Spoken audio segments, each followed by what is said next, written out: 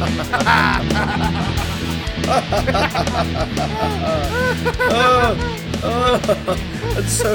so I says, have you got anything left on the menu? And they say, yes, roasted pork, but your family will have to watch you eat it. Because when I start a children's movie, I like to start it with cannibalistic guilt.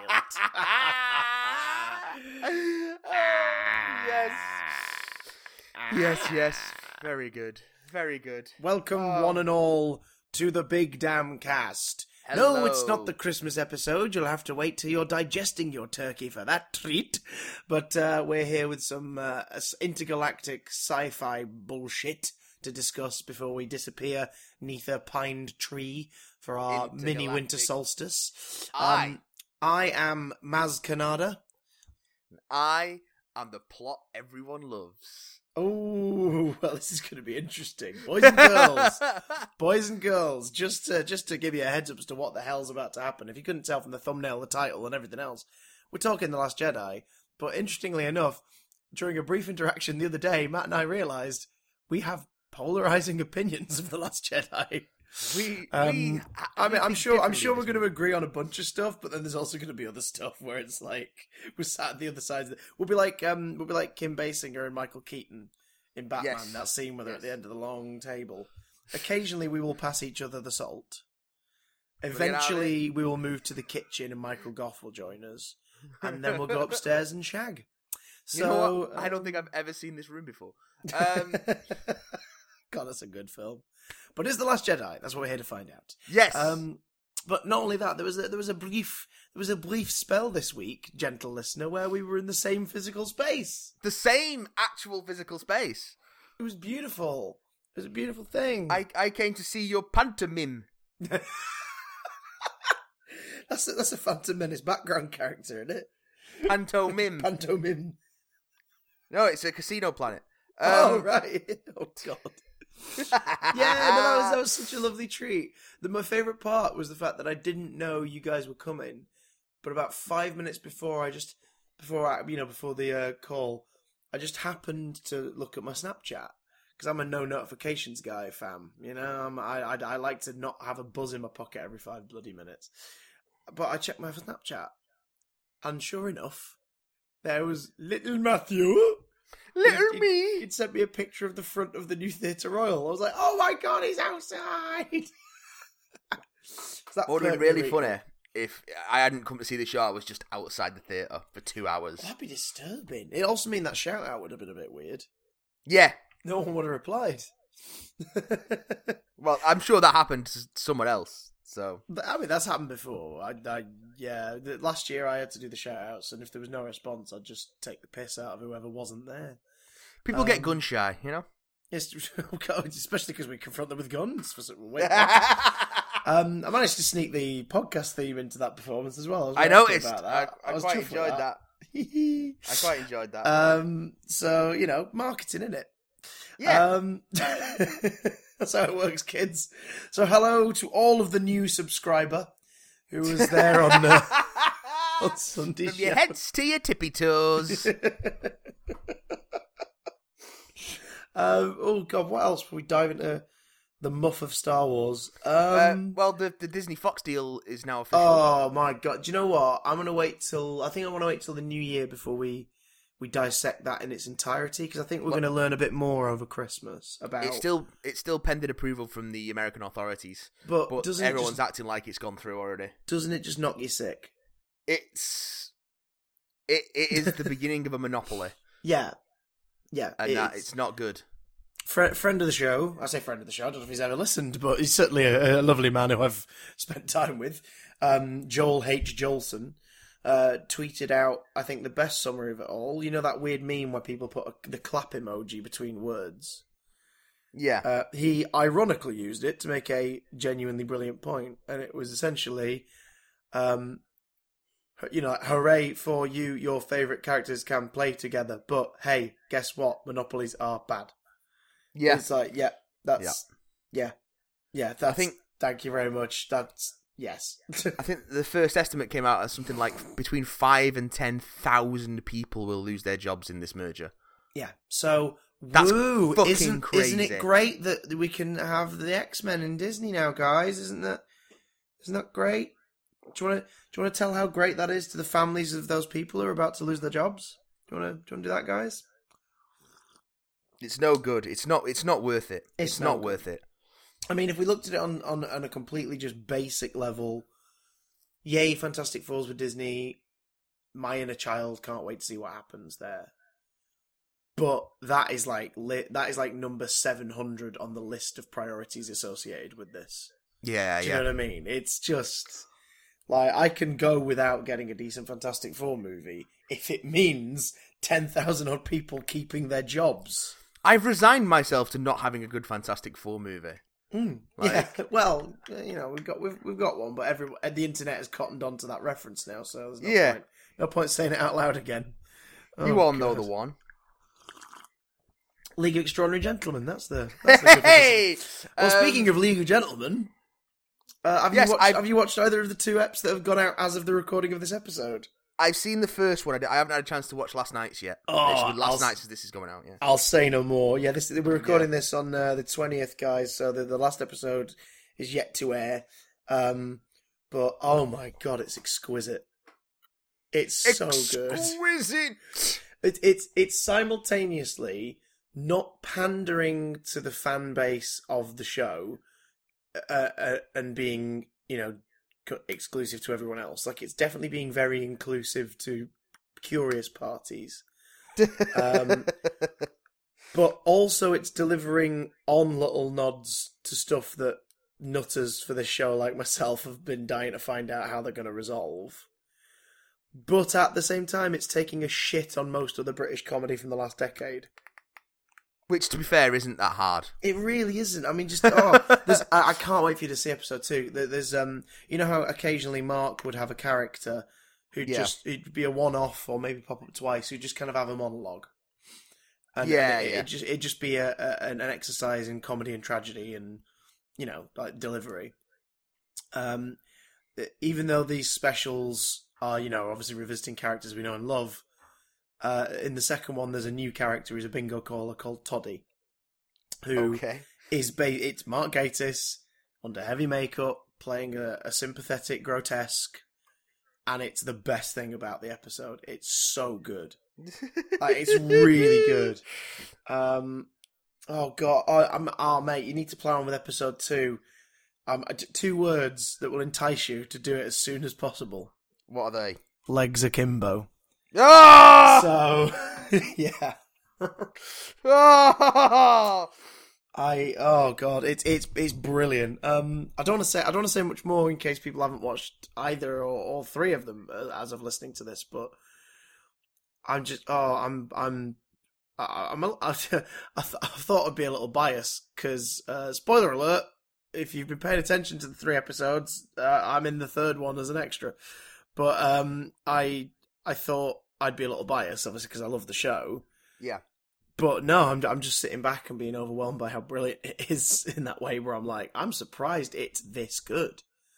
Like, I knew it'd be good, but it's this, so... I watched the first one with my dad, and we were both just roaring the whole way through. Just roaring with laughter. The Easter eggs are so well done as well.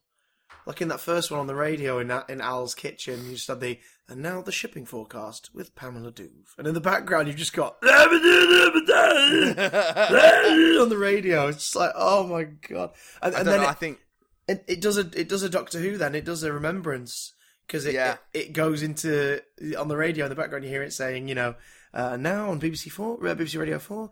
A new series, On the Town, with the leak, and it cut away. And it was like, oh, nice. And oh god, there was the Psychoville nods in there, hidden around, especially inside the makeshift retail outlet, shall we say, inside the council flats.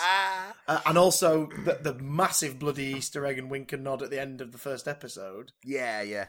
That was great. As the door is closed and you see exactly what number they're living in.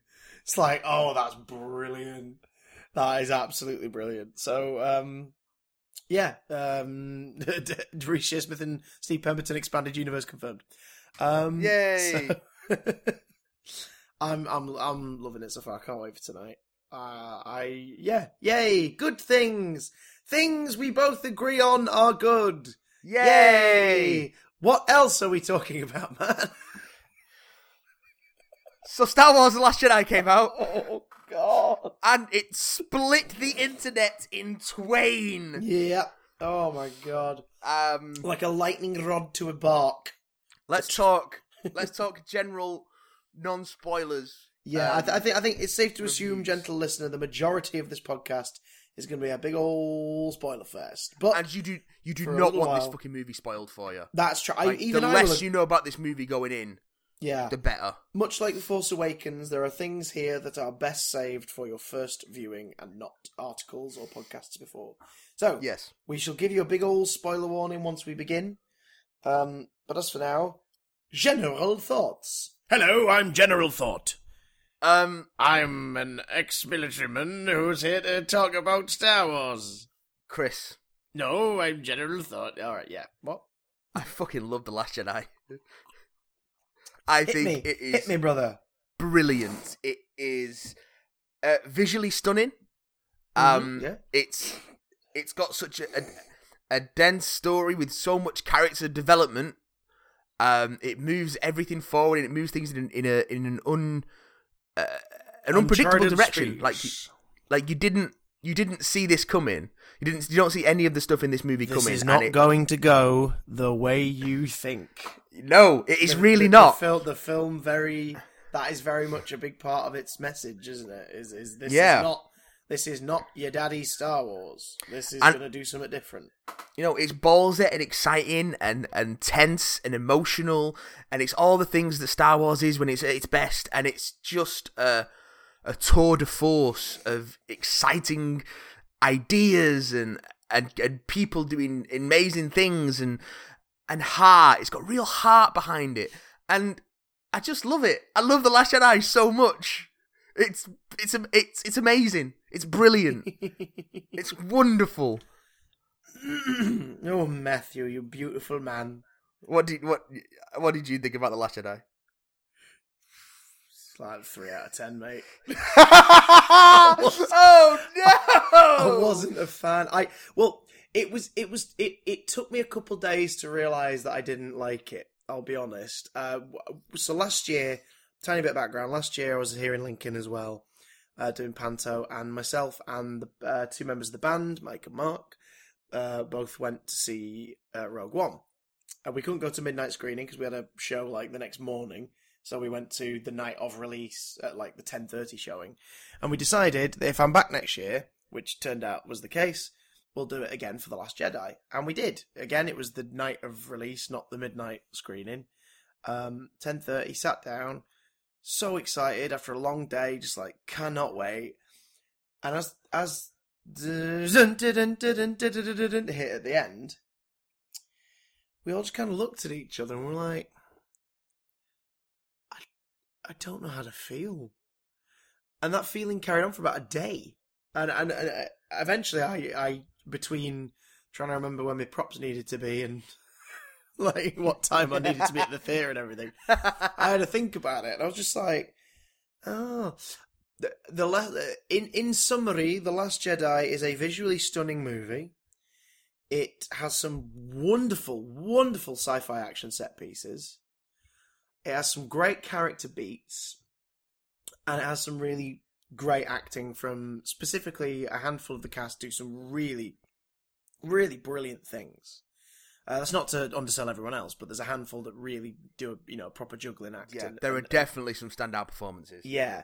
The problem for me is I like the fact that it's challenging the structure of Star Wars and is going in a new direction. I just wish it didn't have to jettison so much cargo willy-nilly to do it.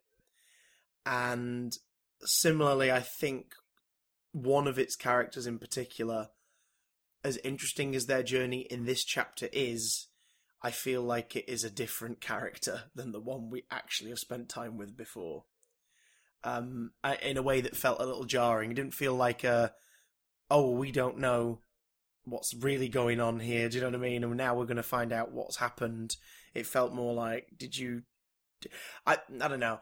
I feel that both the fact that Rian Johnson was the writer and director of this movie proved to be its biggest strength and its biggest weakness. But we'll get more into that. Annoyingly, spoilers is where I'll be able to explain a lot of that.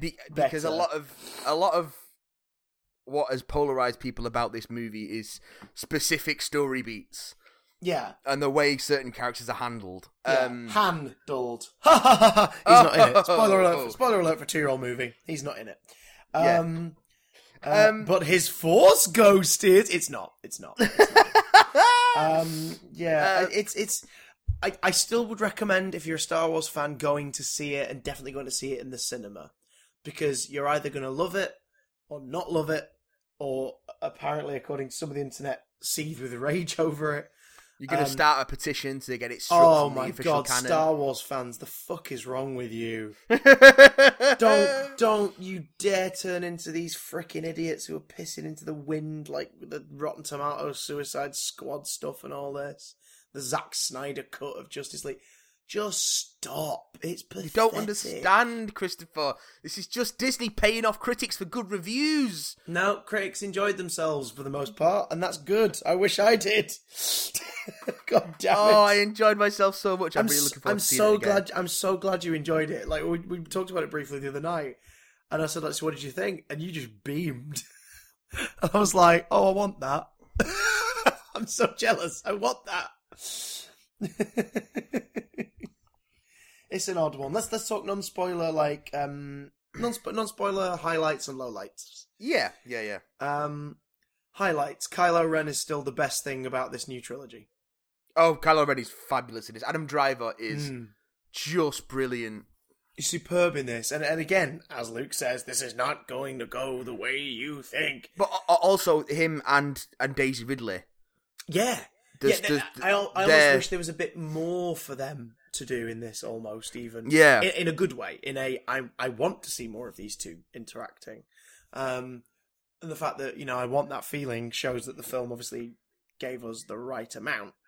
Because, we're hankering for a conclusion to their story. But Adam Driver's superb in this. It's... The stuff with the First Order in The Force Awakens I really liked, because it was basically, here's the space alt-right. Here's the space alt-right, and not necessarily the active alt-right, but the alt-right who bitch and moan on Twitter like whiny teenagers. And I think they are with trench coats and guns. I think they double down on that in this movie, especially with Hux. In a way that I found incredibly satisfying. Yeah. Oh god, Domhnall Gleeson is hamming the hell out of every frame he's in. Yeah. And clearly having a ball doing it.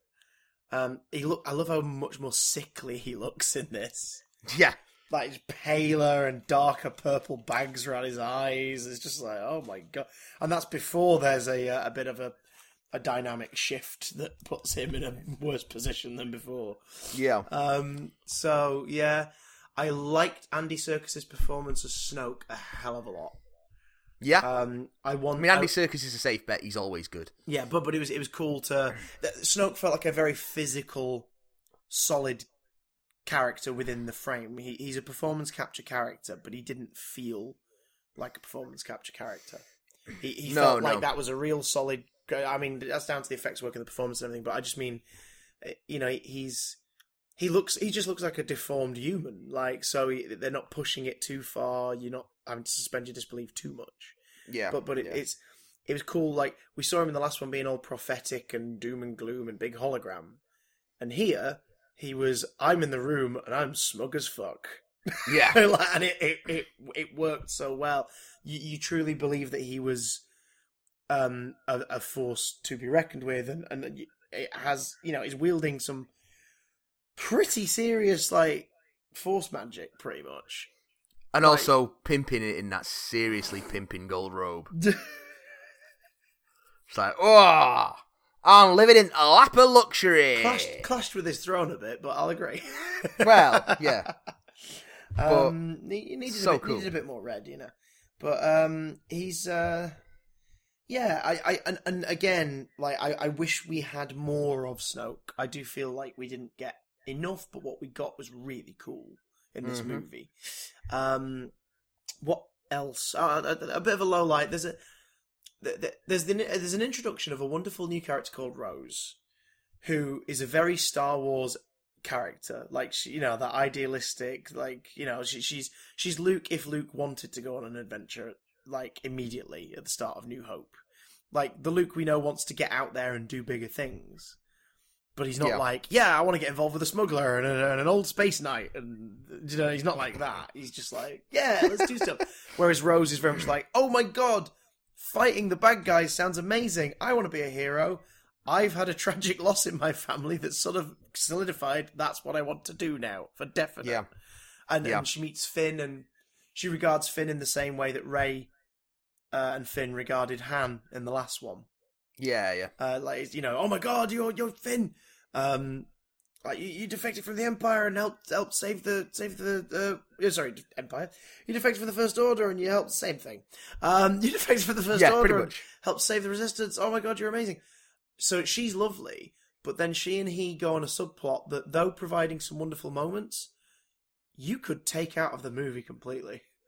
See, this is one of the things that I have disagreed on as a criticism because... That's fine. Yeah, pacing-wise, it sags the movie a little, and that is definitely a downside. But in terms of the character arcs, for Finn, particularly, it is absolutely essential. Okay. It's absolutely essential for that character's journey, from what he is at the beginning of this film to what he is at the end. Here's one thing that I'm curious to see if you found naff or not. What? The fact that we arrived at Canto Bight, there was another, like... Here's our tuney music scene setting tune thing. Like in Force Awakens, when they arrive at Maz Kanata's place and you've got that like whatever that where it's obviously them going, Cantina? This is our version? Yeah. In Force Awakens it didn't feel gross. It sort of was like, okay, more music from Star Wars, alright. But in this it sounded a bit like the tune was too close to the Cantina band tune. Yeah, I was just but like, that's awkward. I think it's also it's a stark contrast to the one we saw in The Force Awakens with it being all glitzy and stuff. So I can buy that music, and I think it's just a good shorthand to sort of introduce the tone of the place you're going into. Yeah. Although one thing that threw me off tonally in Canto Bight, what the hell was Joseph Gordon-Levitt doing voicing that creature? he's voicing like one of the staff or whatever, and he's complaining to the authorities about the parking. He's just like, I'm an alien. It's like, what the fuck are you doing? Afterwards, I found out it was Joseph Gordon-Levitt. I was like, why that voice? Like, that's so weird. That's hardly the weirdest an alien has ever sounded in Star Wars. It didn't strike me as odd. I must admit, it didn't. Because I mean, look at what else is happening on screen.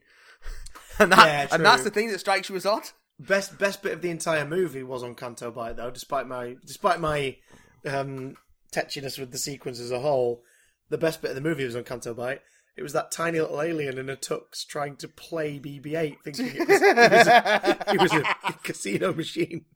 And even that gets a payoff later on. Yes, it did. Yeah, that was well done.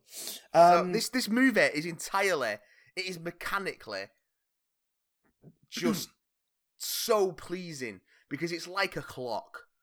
The way it's assembled and the way everything is set up and paid off. I think that's something we have to make clear, because there might be people who feel like me who didn't enjoy the movie who are listening to you saying that, going like, "What are you talking about?" No, I'm sorry, that is definitely true. Like, as its own piece of cinema, it works very well. Like as its own film, absolutely. The reservations and bumps I think I have are to do with its ongoing story. Yeah, you may not like the things it sets up and pays off. Yeah, but in terms of what happens in the movie, you're right. Mechanically, it knows what it's doing. It is an instruction manual. It has beginning, middle, end, and this bit means that bit can happen, and that bit can happen, that bit can happen. So that is very true. And like you say, the payoff there was quite a sweet one. What else? I like DJ, Benicio del Toro's character, who we saw nothing of, really, until the film. We knew he was in it, and we knew he was playing a con man, a huckster, a huckster, and that was it. He's fun. It does almost feel a bit like, by the time his story ends. But yeah. But he, as an actor, he's clearly having fun with it. Yeah, he does something really cool with a role that could be pretty just straightforward and forgettable. So that was cool, fam. What else did I like? I wish Daisy Ridley had been given a little bit more to do. That's not to say Ray isn't in the movie. She's very much at the centre of the story. But I don't know. I think there's a lot of time spent on the island dedicated to her just wandering around trying to figure out what's meant to happen next. And though that makes sense, in terms of the whole, like, she's persisting. It's about her persistence. Yeah. I do almost wish that we got to see Ray in at least another location or two at some point, just so Daisy could play around a bit more with her range. Because in this, she was verging a bit on Return of the Jedi's first 40 minutes Luke Skywalker. Do you know what I mean? Where it's just sort of like, she's kind of just, this is my thing and I am going to do this and you're going to help me. Do you know what I mean? It's like, no, I'll give her a bit more to do. But that being said, Daisy Ridley can kick some serious ass. Yeah, I think they break it up a bit with the Rey and Kylo stuff. For me, was what I found with that. And that was brilliant. Again, without going into details yet, that little twist on Force mythology was brilliant because it was intriguing. It was like, wait, hang on, they can do this. Mm-hmm. And of course, and there's a lot. There's a lot of that. These are the most, aside from like Anakin, these are the two most in tune Force users we've ever seen. So, of course, they're going to do shit we've not seen before. Yeah, and but also if you've followed any of the new canon stuff, you have seen some of that stuff before. So, well, actually, the story if you've read the books and you've watched Star Wars Rebels, no, I'm not going to take the piss. I agree. Star Wars Rebels is the shit. So please forgive me, Matthew. The story group as a whole is. I mean, I'm not really up to date on all that stuff, but I'm aware that it's out there and he's doing bits and pieces like that, like foreshadowing stuff that's going to come in the movies. So yeah, there's a bit in Rebels in which a character does what Rey and Kylo do in this movie. Yeah, and to a degree. But to be fair, even if that stuff wasn't in the wider expanded universe, I don't think it'd be out of place here. Because I think it is. It's played as a discovery. Yeah. And I think a lot of that stuff is. I think the biggest problem that a lot of the people who don't like this movie have is something that I really like about it, in that not all the questions that have been asked are answered, and the ones that are answered in a way that you don't expect. Yeah, there's obviously one big one which you know which one I'm on about in particular, that fans have been speculating about for 2 years, and I like what the actual answer is. Yeah, I do think that's a really nice idea because it is not going to go the way you think. But also, it's neat because it plays with that perception that has come in the last 10, 15 years, where a franchise, part of the backbone of it is like an ongoing mystery, and that the film sort of owes you answers, which is a misconception on the part of the audience. And this film turns around and goes, actually, no, this film doesn't owe you any answers. This is not this story we're telling is not a mystery. What it is an adventure, and there are things that pop up in here that don't get backstories and don't get explanations because they don't need them, because that's not what this story is about. Yeah, and I really liked that sort of focus that comes with this movie. There's a musical hint as to what we're talking about. There are a couple of parallels with Empire, and I don't mean thematically. There's a couple of bits in this movie, I can think of at least 3 off the top of my head, that are just, hey, Empire did this. Do you remember that? And I think at least 2 of them work. I think one of them's a bit odd.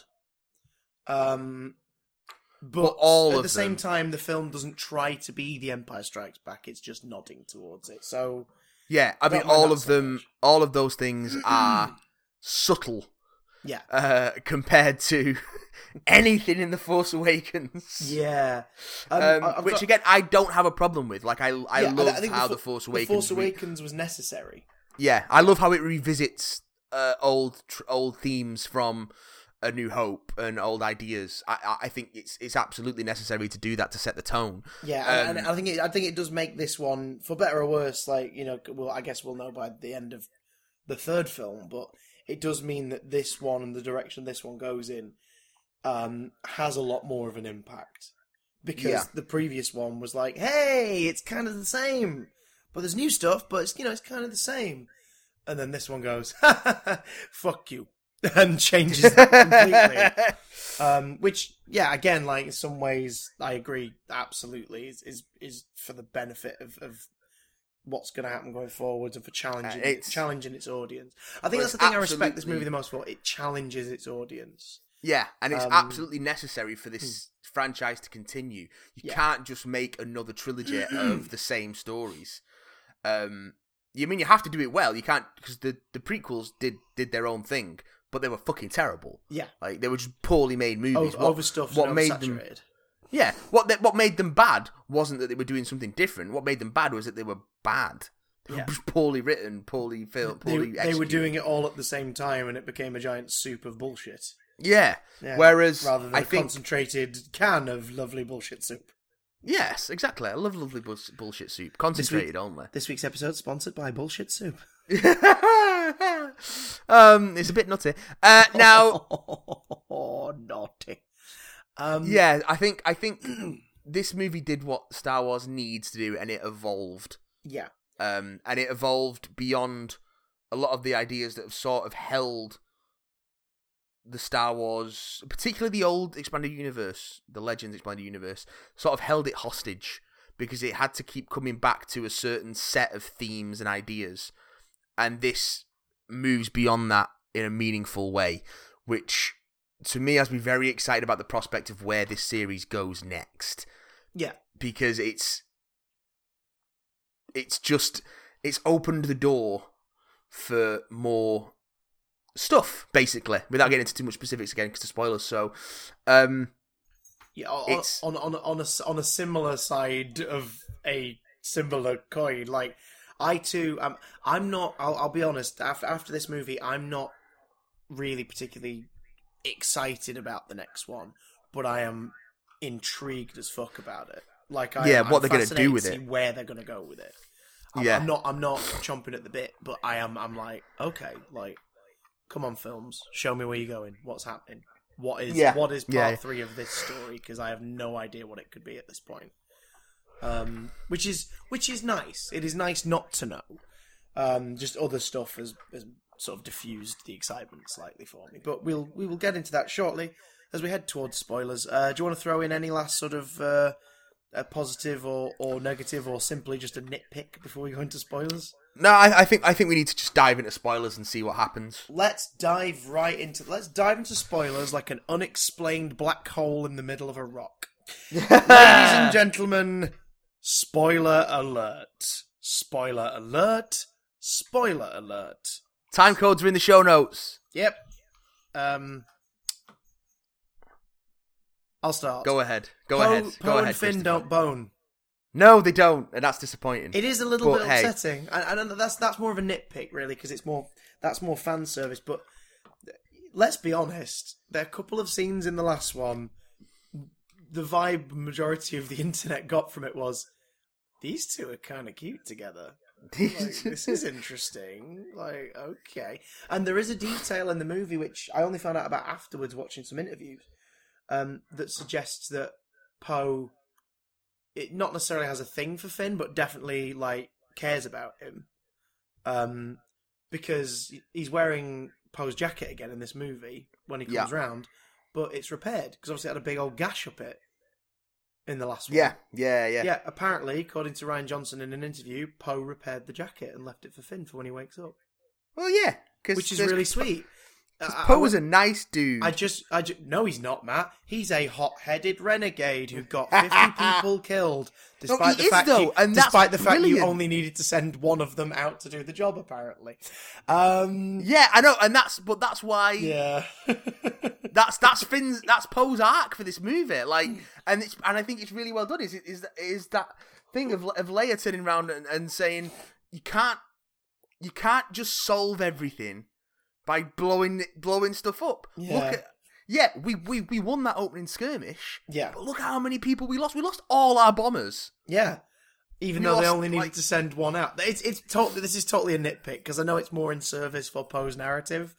And I do love the fact that Poe became a main character in this one. Yeah. Like he was one of the main characters this time around. And his story was I like his arc. I really do, but I also have at least 2 nitpicks about his story arc that really bug me. That is so stupid, because these are little problems. Like, the main reason why I didn't love the movie is down to some bigger stuff, which I'll get into later. But as far as nitpicky reasons goes, I loved Oscar Isaac's performance. I loved how his arc was told throughout this film. But at the same time, I was like, well, that one bomber blew it up, and why don't you just send a couple of bombers to that part of the ship? Surely that would have done the job. Because and not risk the lives of up to 50-odd fighters and yeah, but whatnot. Look, if you'd have only sent 2 bombers, they'd have got taken out straight away. Because look at what happened to the rest of the bombers. But hey. Only one that's got fine, through. Though, because according to this movie, nitpick alert, according to this movie, if they got hit, the bombs would have dropped, because there's gravity in space now. So that's fine. That's totally cool. I know they do with this show, like, the bombs have to be armed to work, but still, it's like if a ship had shot a ship full of bombs, it would have blown up still. So yeah, but you can also go the Star Destroyer is big enough to have its own gravity well. Boom, there you go. Just one line, just one throwaway line. And also, why didn't Laura Dern explain her plan at any point? She didn't do it so he would learn a lesson. No, she didn't do it because she thought there might be a spy. Did she genuinely think that? Because here's my question, Matt. Why wasn't she the spy? That would have been awesome. No. Then again, no. That's not the movie they gave us, and that's fine. But I would have loved to have watched Laura Dern suddenly just be like, "Oh, fuck it, I'm trying to kill you all. Bye." Especially, I think they play with that idea. But yeah, especially because they showed us, how easily, like the First Order don't just, they don't empire it. They don't go, "Thank you for the information," and then kill people. Like, with DJ, for example, he was like, "Yeah, all right, you've arrested me, but here's the information on where their ships are. Can I have money?" "Yeah, we'll give you money." "All right, bye." Like, it would have been interesting to see if there was a general who decided, yeah, this is pointless. Like, we can't win, so fuck it. I'm going to help them out, and they're going to pay me off. I think you get that at the end with the fact that none of their allies turn up. That is depressing, isn't it? Yeah, that's freaking that is where you get that moment. None of the allies turn up, but somehow a little kid finds out what happened. Yeah, well, the story spreads. But that quick? Was Poe Dameron Snapchatting it the whole time? Probably, I don't know. But also that kid's... He's leaving a distraction week so we can escape. Plus he looks really good with this filter. But also that kid's Force sensitive. Yeah. Space magic. Speaking of, I did like the fact that the Force, again, is just space magic now. Yeah. Like, there's an idea that DNA is a factor, but it's space magic. Yeah. It is once again the thing between all things. And I think the scene where Rey described how she felt, when Luke was just like, search your feelings. That was really good, and it was a great explanation as to what the Force should be, not what the prequels decided it was. Yeah.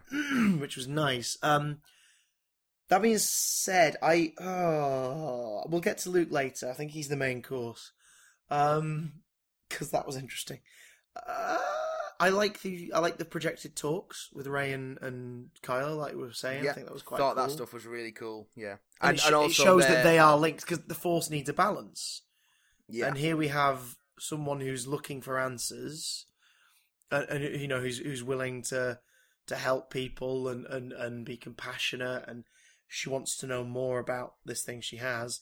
And then there's the other guy who is a Darth Vader fanboy who thinks he knows exactly what he is, but he's pissed off that no one takes him seriously, and he's full of rage and hatred. So it's like there is a balance there. That makes sense. So, But he is also conflicted at the same time. yeah, and I wish we'd seen a bit more conflicted stuff with Rey, because that would have almost set up. Oh shit! Like the Force is balanced, but like it's because neither of them really know what they're doing.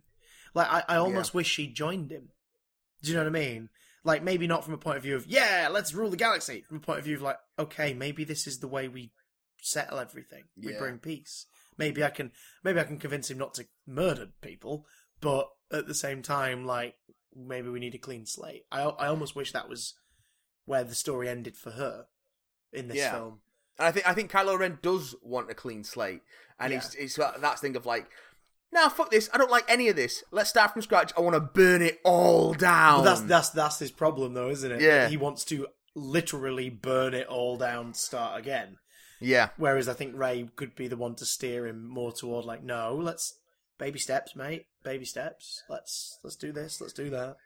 But I did enjoy their scenes together a lot. Yeah. Especially when they in the throne room, like everything in Snoke's throne room, Praetorian Imperial Guard is just jaw dropping. Like all that stuff, and just the way that Snoke is just dispatched out of nowhere. Yeah, the boldness of that moment is great. Like that's really cool. But it's one of my bugbears. I want to know who he is. I don't mean like is he Darth Plagueis? I don't give a fuck about all that theory bullshit. I just would like to know, so who is this guy? And why in this world of, you know, the Force being sort of forgotten and neglected, why is this guy like this? Like what's Christopher there? Just a little bit, just so we know, because here's the thing, he mocks Kylo Ren for trying to be Darth Vader. Yep. But Snoke's trying to be the Emperor. Here's the thing, right? Aye. Before the prequels came out, Yarb. What did you know about the Emperor? Dark evil space wizard in charge of Nazis. Yeah. Yeah. Yeah, good point. But I don't know. To me, that is very true. But I think that worked. That principle worked definitely in The Force Awakens. I think just by now I'm like, so why is he stoking the fire? Like who idiot? Who idiot? Because he runs the Do you First know what Order. I mean? Like I get what you mean. I totally get what you mean, and I agree. Like the Emperor is a faceless villain in the original films. You didn't even know his name until the prequels. Oh, I couldn't give a fuck about his name. To me, he's still the Emperor. Like he's after the prequels, never named on screen as Palpatine. I mean, he's in the scripts and stuff, but on screen, he's never named as Palpatine until the prequels. But do you know what I think it is that makes me want to know more about it? The fact that most people have spent 2 years obsessing about it. Oh no, fuck that! I don't watch any of that bullshit. No, I know, but it's kind of seeped into people's consciousness, I think. Oh no. Well, here's the thing. I wasn't like, oh, I wonder this, that, and the other about him really, until like the trailer for this movie came out. And I was like, oh, we're gonna have Snoke. Oh, cool. I wonder where this is gonna go then. And I think it was because of just how invested he was in everything. Like, how much he was loving watching the conflict. Which, again, similar to the Emperor in Return of the Jedi, but his purpose in that scene is to reinforce that this is the dude that corrupted your dad. Alright, Luke, what are you going to do now? Like, you're going to kill this bloke? You're going to... he was Space Hitler. Like, he was the dartboard. Do you know what I mean? It's like, he's going to go down one way or another. It's about what Luke chooses to do. That is what's important and what's got me invested. With this one, the fact that he set up trying to get them, like he's apparently the one who's pushed them to communicate and all this. It's like, right, why? I know you wanted physically because you wanted to get Rey in the control room, but you seem powerful enough that you could probably just like figure out where she is and force pull her off the planet. and choke her in space. But he doesn't- that doesn't 'cause he kill doesn't- people anymore. He doesn't want to kill her. No, he He wants to possibly to. turn He her, wants but- to. He wants to turn her. But similarly, like, what's his stake in it? I know it is. I think it's a bit of a conflict, really, because this movie does such a good job of pushing away from the Saturday morning cartoon narrative of this series. But Snoke's entire role is Saturday morning cartoon. Yeah, but I think where it does that final push is where it kills Snoke. Yeah. That's where it does. It is doing that Saturday morning cartoon thing, and then it goes, actually, no, we're going to move beyond that. Yeah. Boom, Snoke's dead. Yeah. What's his motivation? Doesn't matter. He's dead. He was a Saturday morning cartoon villain. That's his motivation. His motivation is to conquer for the sake of conquering. But he's gone now. We don't need to worry about him. He's been usurped by someone more complex and potentially more dangerous. Did you notice a lack of stormtroopers in this movie? Yeah, there weren't many They were stormtroopers in this movie. barely in it, weren't they? It was really weird. Because obviously the way the movie ends, I was like, oh shit, Kylo in charge of the First Order. This is going to be... And I agree that this is going to be really cool to see what happens. Like a petulant child at the head of a Nazi, army. Like, what's going to happen? But I was also like, oh shit, they've barely been in this. Although one stormtrooper, elite stormtrooper as it were, gets the spotlight. The fuck happened there? The fuck? I loved it. I want Phasma to come back in the next one, improbably, like somehow, and do nothing again because I fucking love it. I love how much build-up she gets, and then just doesn't do anything. It's brilliant. Phasma's existence has, to me, validated the obsession with Boba Fett. Yeah, Because Boba Fett and Phasma both have in common the fact they barely do shit, but people have really adopted them as, like, figureheads, as iconic because imagery they of these look movies. cool as Because they look fuck. cool, and that is completely true. But I think And with this movie, in the lead up to this film, Phasma got a novel and a comic series. yeah, which is why it's more hilarious and kind of pathetic at the same time. That out of the two of them, I think Boba being hit by a blind Harrison Ford and being eaten by a pussy in the desert is still less embarrassing than what happens to Phasma. Because with Phasma, there's such a build-up. And then fuck all! Again! Two movies! I love it. Two I love movies. it so much. It's so dumb. And it just makes me it adds an extra layer of comedy to the publicity. Because Yeah. Gwendolyn Christie, arguably a fantastic actor, and, I completely agree with her statements on it's cool for young girls to see female characters who are not in the obvious roles. I completely agree with that. But it also makes me piss myself laughing every time she does an interview. She's like, I think she's a really good role model, and she's a very iconic character. It's like, Gwendolyn, love, I think you're brilliant, but maybe hold back on that, because you don't do shit in these movies. But she looks cool though. It's so weird. It's so odd to me. Talking about female role models, Yes. Carrie Fisher. Oh, this movie made me sad several times. She is so good in this. She's great. She's absolutely brilliant. Apart from her Chris Reeve impression. But I love that. I love this Mary Poppins moment. It's Mary so Poppins. great. Oh, when you put it that way, it sounds slightly less weird. Yeah. It sounds kind of sweet. It's so good. It was odd because I know it sounds weird. I've seen this in a couple of the reviews since watching as well. A few people have mentioned. I think what's it? Chris Stuckman mentioned it, and the Red Letter Media guys mentioned it and stuff. And I felt this way when I watched it. When she was killed, unquote, my first thought was, "Oh God, is that it?" And then I was like, "Oh well, yeah, okay." Like, Carrie Fisher unfortunately has to be written out of the story, in some way, and maybe this is how they've chosen to do it. And it felt odd in the moment it happened, but similarly, it was shocking. And yeah, okay, Yeah. fair enough. And I kind of in that 2 minutes made peace with the idea that that's the end of Leia, because it was scary and sudden. Yeah, it was.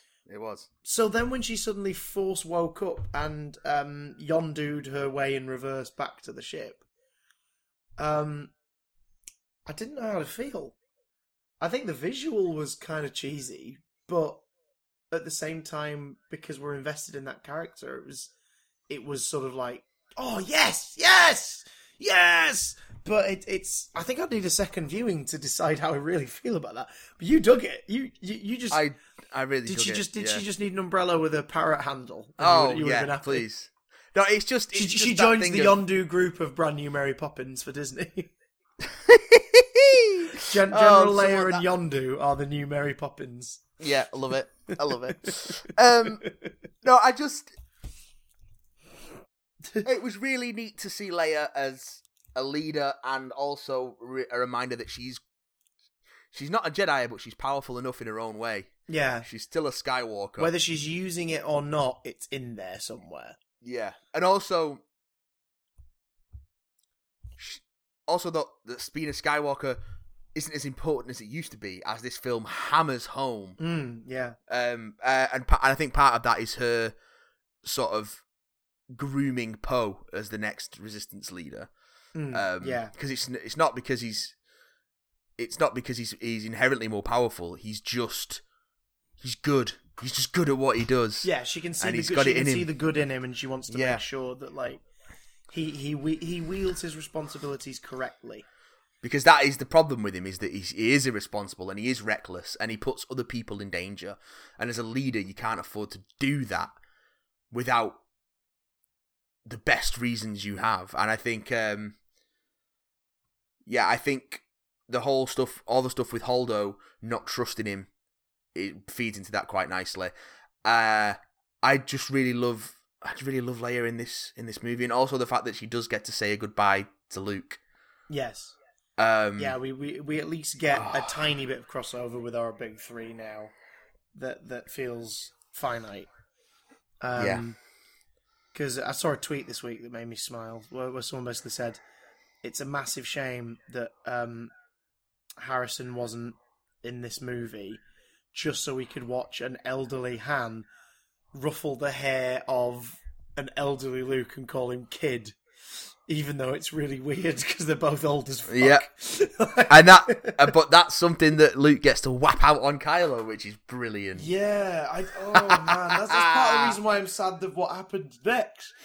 Because I kind of like the idea of maybe that being his, right, I'm fucking coming for you now moment. But maybe he will, just in a blue shiny way. Speaking of blue shiny, I don't care what anybody says. I'm fucking delighted that puppet was covered in a blue glow. I love it was a it. puppet. I love the it was puppet. Franco's. I love the puppet so much. I'm gonna get my. I was so happy to see the puppet. I'm gonna get my Yoda nitpick out of the way because it does tie into my biggest problem in the movie, but it's incidental because I just want to talk about how wonderful that moment was. Fair enough. Why is Yoda acting like fake Yoda?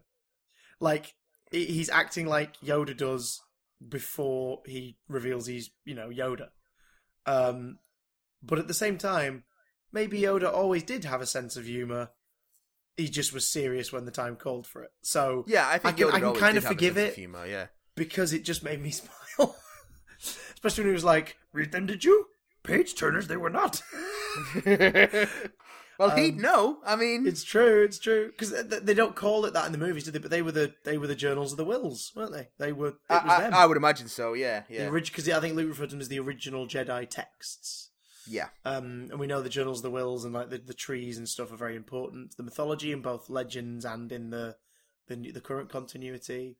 Yeah. I mean, even the journal, the Keepers of the Wills and everything's part of Rogue One. It's almost like now that it seems like that was done so that the cinema at large, cinematic public at large would be made aware that there are ancient traditions of the Jedi and they're in different places and blah blah blah. But seeing Yoda was sweet, man. Like, but a lot of people going, why wasn't it Obi-Wan? It's like, because that wouldn't be physically plausible in real life to do.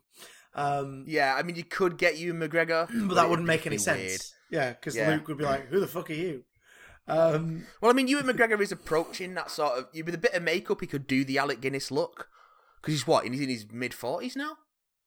Yeah, I think so. I don't know. I still think save McGregor for a one-off Obi-Wan story set during his exile. Like, Yeah. that'd be cool. So we could have a halfway house version. But yeah, it was just sweet to see Yoda, and it's one of those where I know that the majority of why that was effective was simply nostalgia glands, but I kind of don't mind because we had 3 films. Well, we had one film that is now changed so that it's not the same.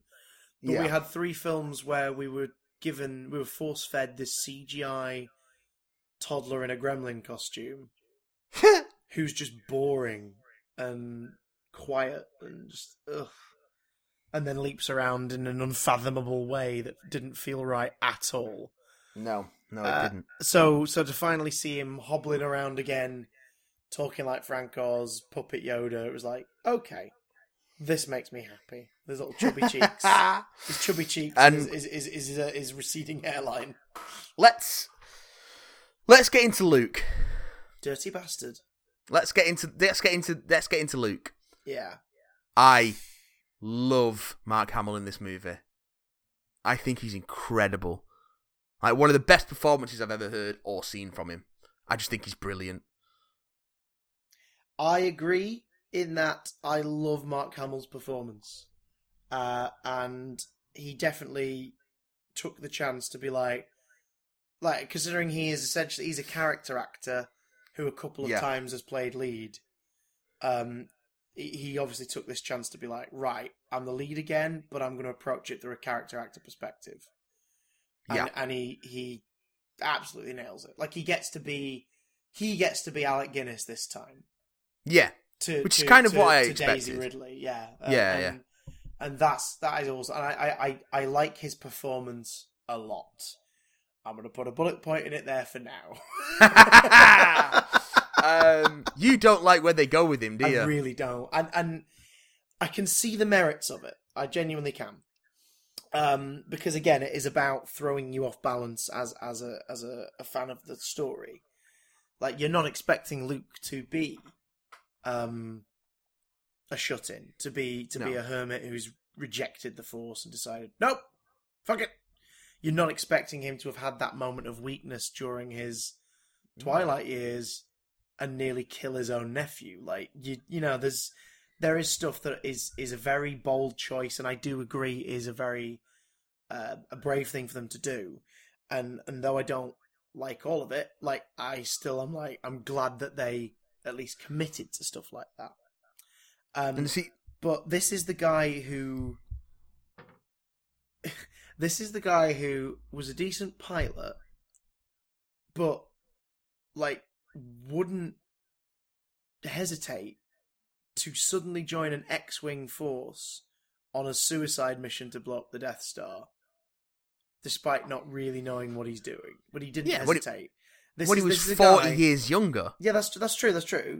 But this is also a guy who, when he reached his the beginning of his proper maturity and his Jedi training had begun proper, and we saw him suddenly become a lot more stoic and reserved because he was tapping into the Force and he was thinking before he, drew his sword and everything. The guy who went alone, essentially unarmed, into the heart of the Third Reich's death machine to face off against the ultimate evil, not because he was going to kill him, but because he was going to turn to the ultimate evil's right-hand man, the second most evil man in the galaxy, and appeal to him with love. Like, Luke is an inherently very good guy. I think he was at one point, yeah. Yeah, at least for the majority of his life. And that's why I found it really hard to swallow his turn. Now, I get it in the movie, I completely get it. But it really did. Like, I wasn't expecting him to be the Legends continuity,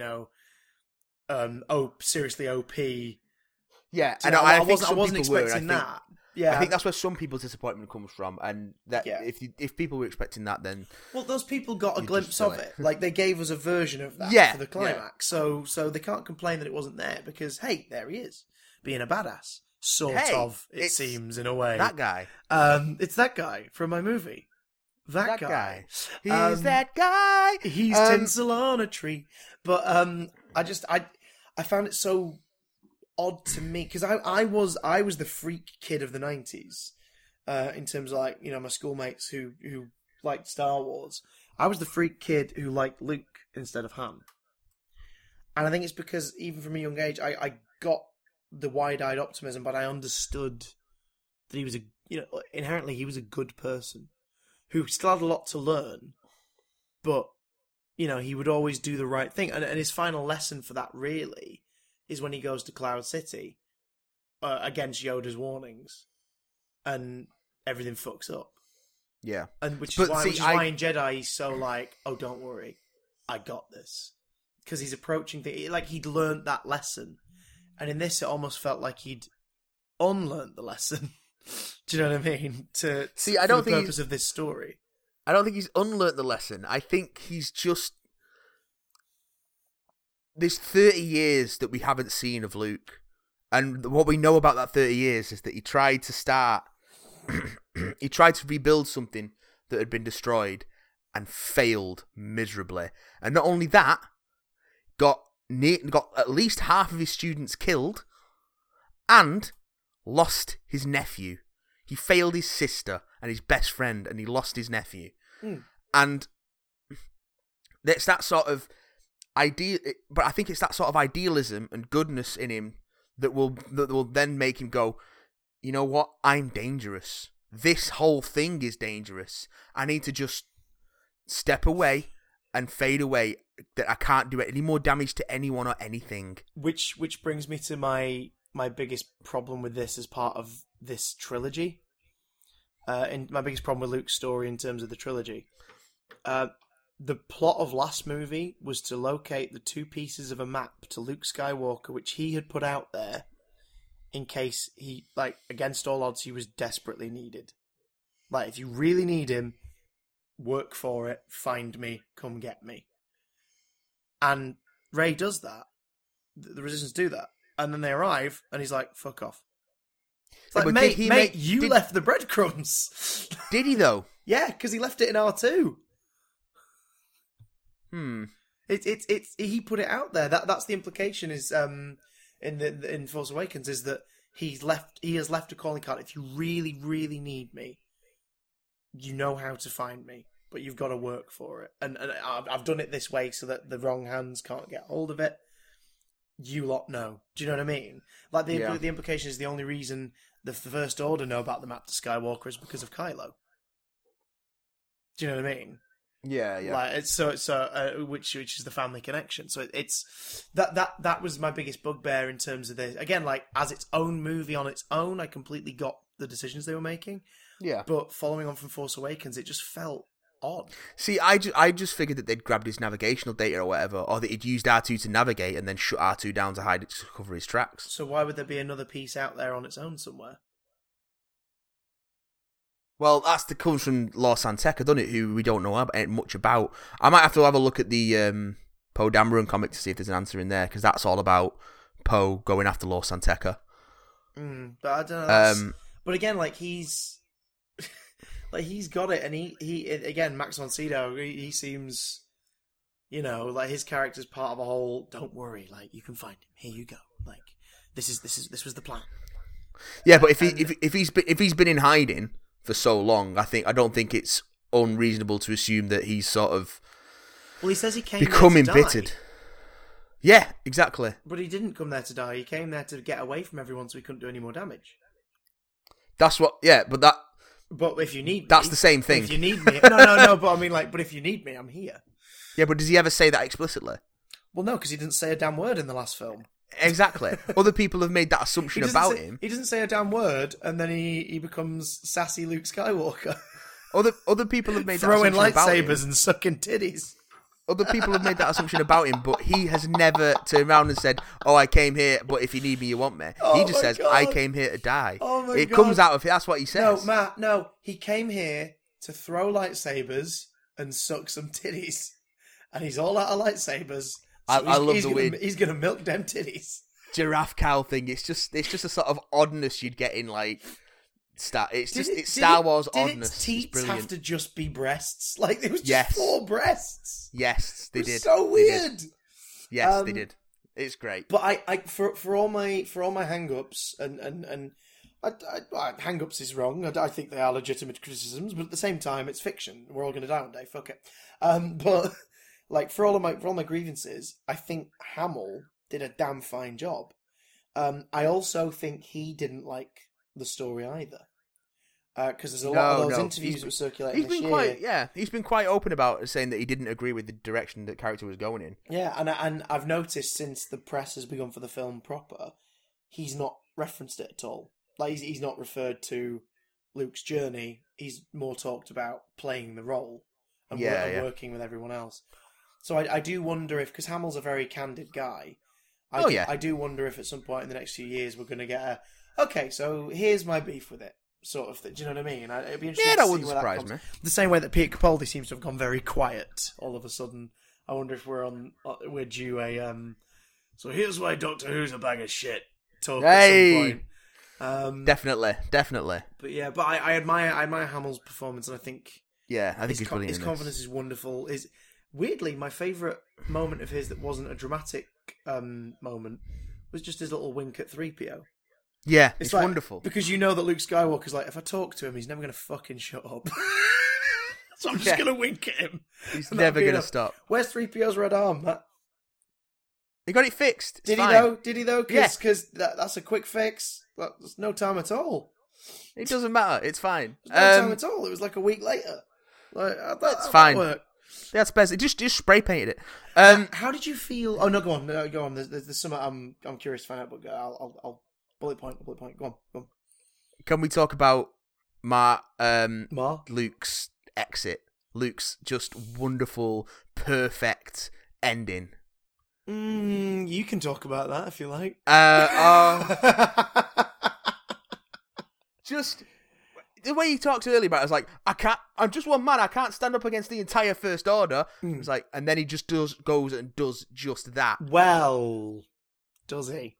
Yes, he does. As an astral projection. He does, which is brilliant. He does thematically. I agree. It's the perfect, but it's also the perfect way to show exactly how powerful he is. Yeah, he does it essentially to buy everyone some time and fuck with Ben. Yeah, like, but that weirds me out because I'm like, why would you goad him? Like, you know how dangerous he is. You nearly tried to kill him in his sleep. Because why would you? Because he knows that he's become so petty, and also he knows that if the angrier he makes Kylo, particularly at the start, the less likely he is to realise that this isn't the real Luke, and then he falls into his trap. That his trap force Kylo out here so everyone can fuck off. Traps. Matrix choreography. That was his trap all along. It's just, It's such a contrast of like the sheer power and brutality of Kylo, the sheer power and brutality of the dark side, to Luke's sort of like gentleman. It's basically one big mind trick. It's a big old mind fuck. But at the end of the day, it's more powerful, and that's the interesting thing about Luke and the way he is in this movie, and where his power lies. His power doesn't lie in the flippy prequels lightsaber bullshit. Oh yeah, no, fuck that up for a bag of tits. Yeah, that's not. He's strong in the Force and all that entails, which means he can do things that no one else can do, even if it kills him, which it ultimately does. And I just love that beautiful moment of the twin sons as he fades away. I think it's just such a perfect end to this character, and I get that people are disappointed that we didn't see more of him at his peak. But I think it's an amazing send-off, especially that he gets to say goodbye to Leia, and also with the implication that we're going to see a new Jedi Order rise, but it's going to be better this time, because they're not going to hold on to the dogma of the past, because Luke learnt that lesson for everyone, and that the legacy that he'll leave is don't try and do what I did, forge your own way. Mm-hmm. And I think that's a really beautiful message to this film, and I just think it was a great send-off for the character. And I'm sure we'll see him again as a Force ghost if we want to, but... I kind of hope so, just to, I think, because of the themes this film sets up, it would be kind of nice to tie everything up in a bow, considering the next is the final. And I feel that his sacrifice play is a big part of their new direction. So even if it's just a Jedi-esque appears at the end and gives a little nod, like, just, do you know what I mean? It's like there you go. You did it right when I did it wrong. Just winks at 3PO all the time. Yeah, it just comes back, winks at 3PO. 3PO's like, is anyone else seeing this? Every time I go down that corridor, Master Luke appears and winks at me. Is no one else seeing this? And they think 3PO's going senile, so they shut him down. Turns out you can mind trick a droid. Yes. Go on, say what you wanted to say. How did you feel about the comedy in this movie? Loved it.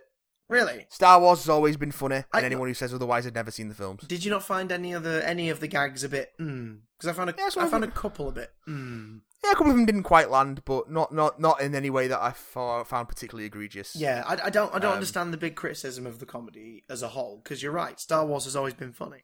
Even Empire's funny, and Empire is dark, but Empire is also funny. All the Yoda shit's hilarious when he first shows up and everything. Yeah, and even just like there's a lot of comedy in the originals that is sort of not a piss yourself laughing funny, but is that kind of funny. They're particularly. We would be honoured if you would join us for dinner. Like, if you don't smirk at that, like, you're dead inside. Yeah, Empire is. It's witty. Yes. Like, so I think there were some moments in this that were a bit far. Like, I've got a dark sense of humour, but even watching the Porg family stare at Chewie as he's about to eat their dead family member, I loved that so much. I think it just disrupted the vibe of the scene for me more than not being funny. I thought that was brilliant. Porgs, bit cynical, really, weren't they? In the end, they gave us a couple of nice moments, but they were so blatantly just toys. Yeah, I don't have any problem with that, though. I mean, I don't think they got in the way. I thought they were cool little things, cool little creatures. Sell toys to kids. I think I'd feel less. I think I'd feel less gross had they waited till the movie's released to be like, oh, here's a bunch of Porg stuff. If you like them, here they are. Oh no, because Disney are not stupid. They know that stuff will sell, and it didn't. Like I say, it didn't interfere with the stories really. It was just nice. It was, if anything, it was a nice little bit of world building to give the planet Luke was on a bit more character. Yeah. In the same way that with the foxes at the end, the crystal foxes on the salt planet, I thought were really cool. They were. I saw footage of the practical effects used for them. Yeah, but I don't know if any of the practical ones featured in shot. I don't know. They looked gorgeous, regardless. It's a fucking great design. But that stuff's just, that's world building for this universe, and if it happens to be cute and merchandisable, then all the Disney made more money. But it didn't. Nothing about it bothered me. Like, I don't think it was particularly problematic. The fuck with the llama dog things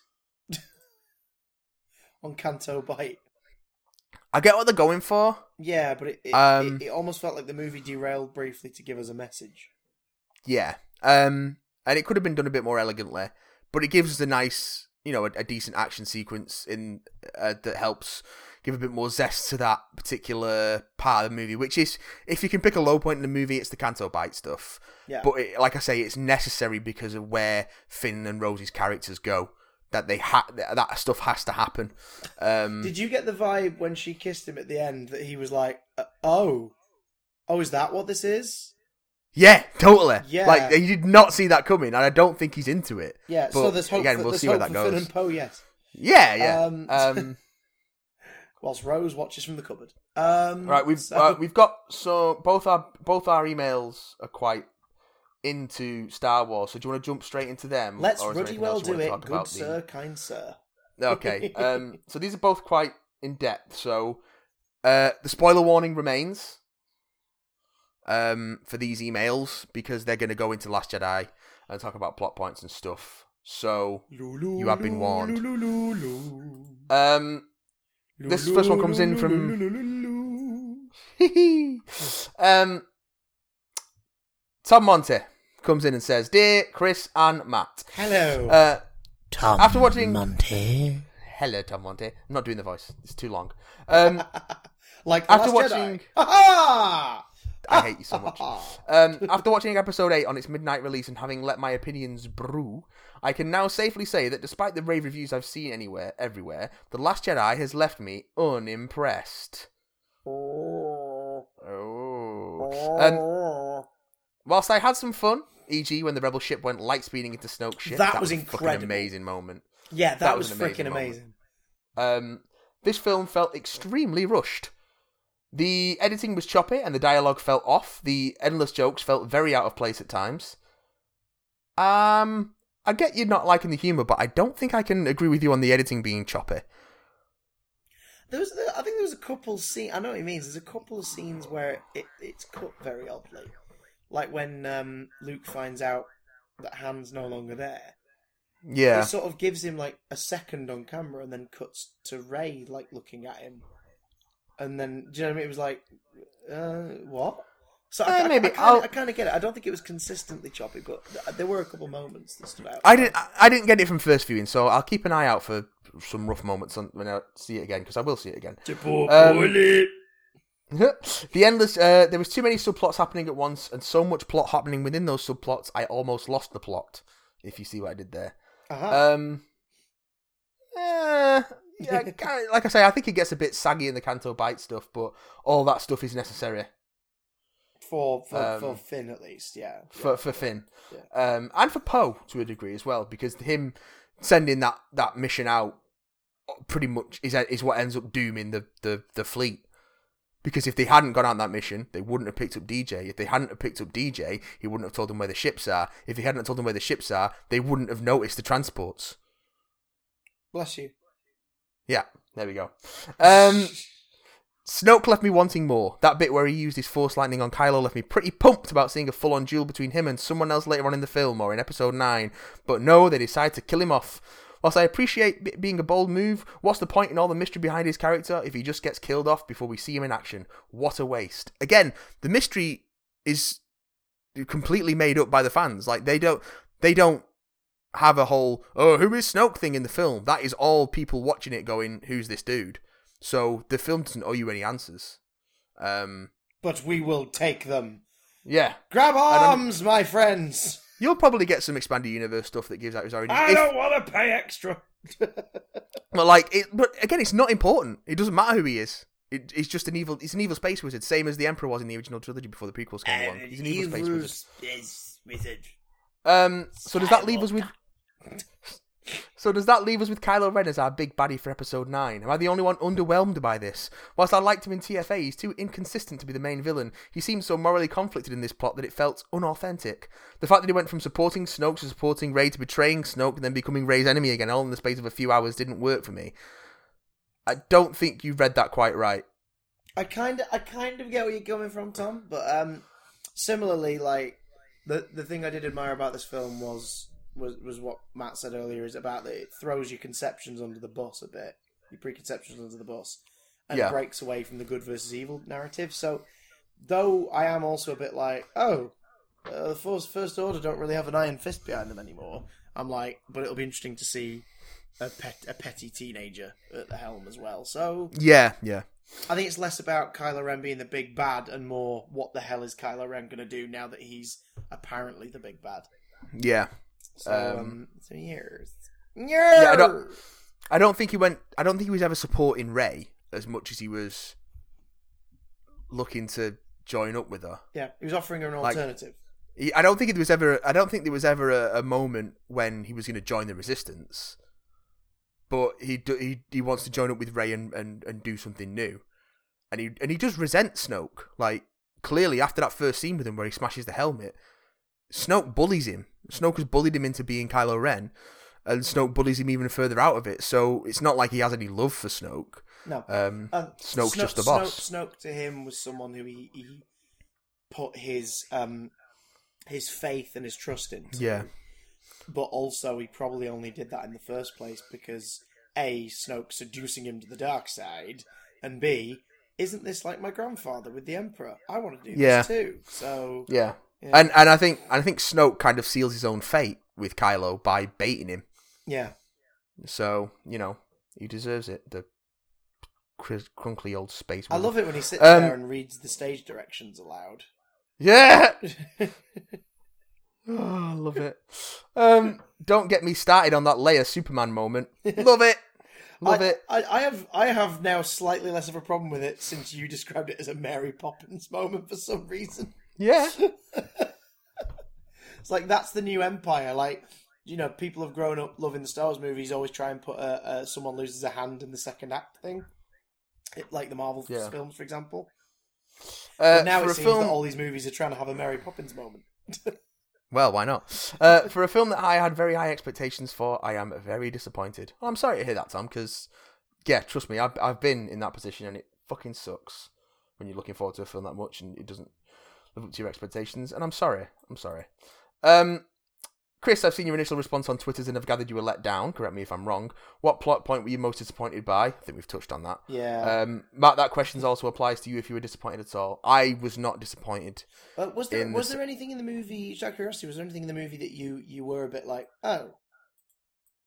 Was it sort of the I don't know, the kind of the length of the Canto Bite stuff, maybe? Yeah, like I say, that's the only really thing that stood out to me as sort of baggy was the Canto Bite stuff, but it all it pays off. So by the end of the movie, I'm like, okay, well, I get why they did that, but it was a little baggy.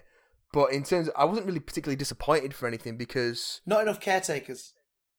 Yeah, no, I didn't really go in looking for. I think what a lot of people have gone into this movie for is looking for answers to mysteries that aren't really there, and that's partly the fault of J.J. Abrams because that's the way he makes films. Yeah, he's quite openly talked about the mystery box and setting up mysteries with no intention of paying them off.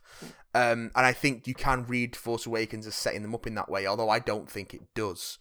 I think the raised parents thing is a bit like that in Force Awakens. Yeah, a little bit. But you do get an answer to that. You get an answer to that. It's just not one you want. That's why I was satisfied with the answer to it. Yeah, I'll be honest. Because I think because it's about the Force, not about the Skywalkers at this point. Yeah, and I think that's what this franchise needs to move it forward, is to come away from being, it's not all about this dynasty, it's not all about these same people that have to save the galaxy over and over again, which was the trap that the old expanded universe fell into post Return of the Jedi. It was all about the Skywalker dynasty, and Han and Luke and Leia always came back with their ridiculous children to save the galaxy once again, and it was just a bit... No, they couldn't kill anyone off, they couldn't move forward. They eventually killed off Chewbacca, but... they couldn't kill off Han or Luke, and it was just, I didn't. That's why I never really got into that stuff. I just wasn't that interested in reading more about Luke. The prequels kind of reinforced all that by making them about Anakin Skywalker. Because like Belated Media does that wonderful series of like, what if Episode 1, 2, and 3 were good, and they make a really good point of the movie should have been about Obi-Wan. Yeah. And Anakin's story's just part of it that builds, and obviously by the third one, you're like, oh shit, this is where we're going with this. I think that probably would have been more interesting. Yeah, but hey. And I think that would have stopped people from thinking it's a family thing as well. Yeah. But I think it originally was a family thing, but I don't think you can stretch that out much further than it's already been stretched without it just breaking. If you'd have made the sequels 20 years ago, I think you could get away with it, but not anymore. Yeah, because you haven't got those actors around for that much longer, if at all. In the sad case of Carrie Fisher, which is which we're going to get to in a sec. On the flip side, what scene did you enjoy the most? I had the most fun when Ren and Kylo fought off Snoke's guards, despite the scene that led to that moment. I fucking love that fight scene. It is really, really good. But also, I love the Luke force projection stuff at the climax of that movie. Like, literally, once they get down onto Canto Bite, everything just goes into fucking turbo. Like, even before that, everything from, like, the hyperspace ram. When they go to the Rebel base. Yeah. Yeah, from Holdo... Oh, it's Crate, isn't it? Renegade's Crate. Yeah. From when Holdo rams the ship, everything from the end of the movie is just fucking breakneck madness. It just goes bonkers. Like, the whole film is like this slow burn, like crawling chase that just leads up to that explosion, which then just kicks everything into overdrive, and from there until the end of the movie, it just doesn't stop, and it's awesome. It's awesome. So yeah, I think the climax with the Luke Kylo fight is probably the standout moment of that to me. Yeah, I think for me it was the hyperspace ram. For me, I think was the standout moment. Yeah, because the whole cinema was as silent as the film was. It was just like, yeah, it's just stunning. Finally, throughout my viewing experience, I was expecting General Leia to bite the dust at any moment. Were you expecting the same? How do you feel about the fact that probably have to kill her off screen in between 8 and 9 in order to resolve the lack of an actress issue? R.I.P. Carrie Fisher. Indeed. Yeah, I was expecting. Like you were saying earlier. When they blew up the bridge on the capital ship, I was expecting that to be the end of Leia. But yeah. It's going to be interesting to see how they get around it now. Yeah, I think there's going to be a time skip. Yeah, in between, which I think makes sense. We need time for Kylo to settle as much as Kylo can settle into his new role. And we need time for the Resistance to build up. Maybe for Rey to start finding other Force sensitive individuals. Yeah, I think it'll. I wouldn't surprise me if the opening crawl of Episode 9 references the fact that Leia's passed away and it opens with a funeral. Yeah, that really wouldn't surprise me, and I think it'd be a nice way to tribute that character, because I think people have now come out and said that Episode 9 was also always supposed to be a Leia movie. Like, it was Han, Luke, Leia was the plan for the original trilogy, for this new trilogy, in handing over to the new cast, and which old cast member got focus. And now we're not going to see that, and that's a real shame. Also, Carrie Fisher was brilliant, and we need more people like her in the world. And we don't have that. So Jacob. Jacob. Jacob. Hello, hello, big damn cockers. I have returned from the dead to talk about possibly my favourite Star Wars movie. By the way, this email will contain major spoilers for The Last Jedi, but if you haven't seen it already, what are you doing listening to this tat? Go and watch it, you fools! I agree. I don't understand all the hate this movie is getting. It is, at its core, a very good Star Wars movie. It feels like if Star Wars was made for the first time today, that's what it would be like. The only thing I really didn't like is Snoke's death. If he is really dead, I'm not 100% sure he really is dead. Dude, he's definitely dead. I mean, he even lost a hand. They carried on the tradition. Yeah. His hand was just sat there on the chair. If he is really dead, then he's a pointless character. Cool, but pointless. Again, disagree with you on that one. He isn't pointless.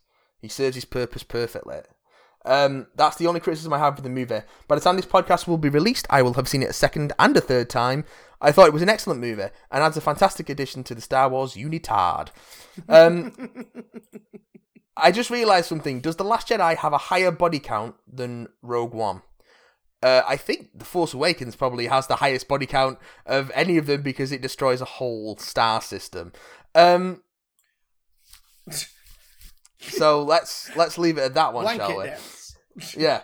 It was a surprise to me that Yoda's Force Ghost showed up. I expect Ben Kenobi to show up as well, but I guess that would have been too much of the kitchen sink. Yeah. So does Luke let himself go into the Force, or does he die of old age? I'm pretty sure he does a Ben Kenobi and lets himself be one with the Force.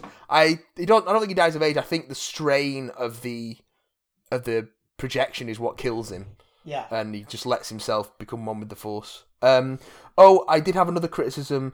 They didn't dedicate the movie to Carrie Fisher. She will be sorely missed. They did dedicate the movie to Carrie Fisher. It's in the end credits.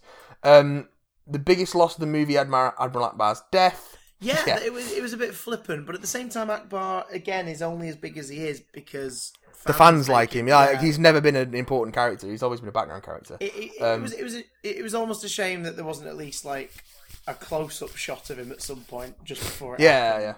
But also that voice actor died, so I guess they did do some lines with a new voice actor, but I think they just wanted to get rid of it. The rumor is that he says it's a trap just as the explosion happens. Oh, but I don't think that's true. No, because it's not a trap. It's just an attack. Yeah. It's an attack.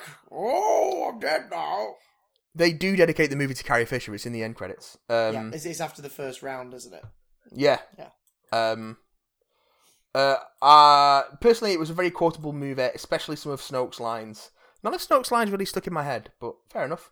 I unfortunately missed Phasma's death because I really had to pee. But overall, I really enjoyed it. I'd probably give it 8.5 out of 10. Nice. Doctor Who questions.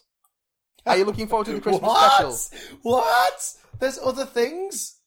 Are you looking forward to the Christmas special? For the first time in a long time, I'm genuinely excited for it. I'm genuinely excited for the regeneration. Yeah, I'm not so much the Christmas special. I've already decided I'm tuning in for the last 5 minutes. Yeah. That's it. I could not give a fuck. And the thing that the final nail in the coffin is all the people reacting to the, it did a screening tour. Oh, at yeah, BBC sites and stuff in the north. And people have been slowly but surely going online to say what they think of it. And it's not good. Like, a lot of it is because... so, they've made the reason the Doctor is going to be a woman part of it, instead of it simply just being the Doctor regenerates and now is a woman. So this is Moffat, just let this sink in. This is Moffat coming up with reasons why the Doctor should be more progressive. I fucking hate Stephen Moffat. I used to like Stephen Moffat, and now I hate him. And also, they've turned the first Doctor into a misogynistic, casually sexist character who reflects the 60s. Because, the Doctor was always like, oh, wait, no, he wasn't, ever. No, he wasn't. The show just happened to be on in the 60s. Yeah. And it was only the elderly people of the 60s who were, like, borderline racist, misogynistic, sexist. Like, for the most part, young people were liberated and free and experimental. So, the fuck? One of the responses I read said there is only one scene where the first Doctor feels like the Doctor. For the rest of it... But David Bradley is exactly like William Hartnell. Ugh. David Bradley is a fine actor, but if they say that to me one more time, I will puke. On that note, lots of love and Merry Christmas from Jacob. P.S. Apparently Carrie Fisher had to slap Oscar Isaac 49 times. Did she have to, or did she want to? Because that's foreplay.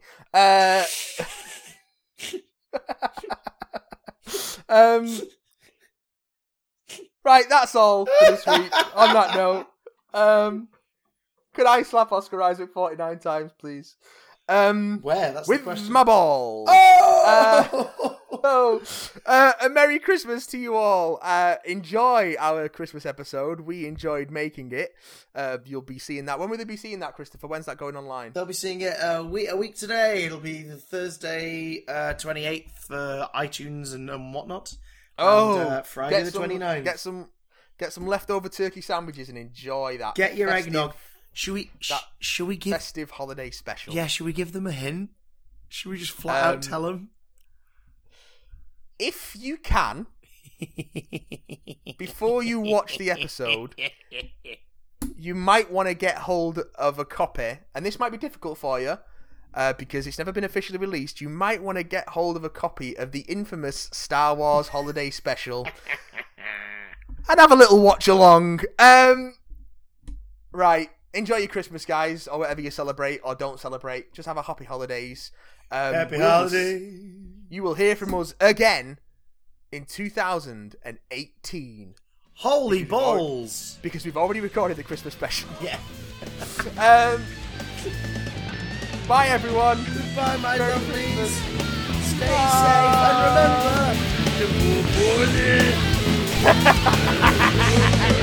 remember...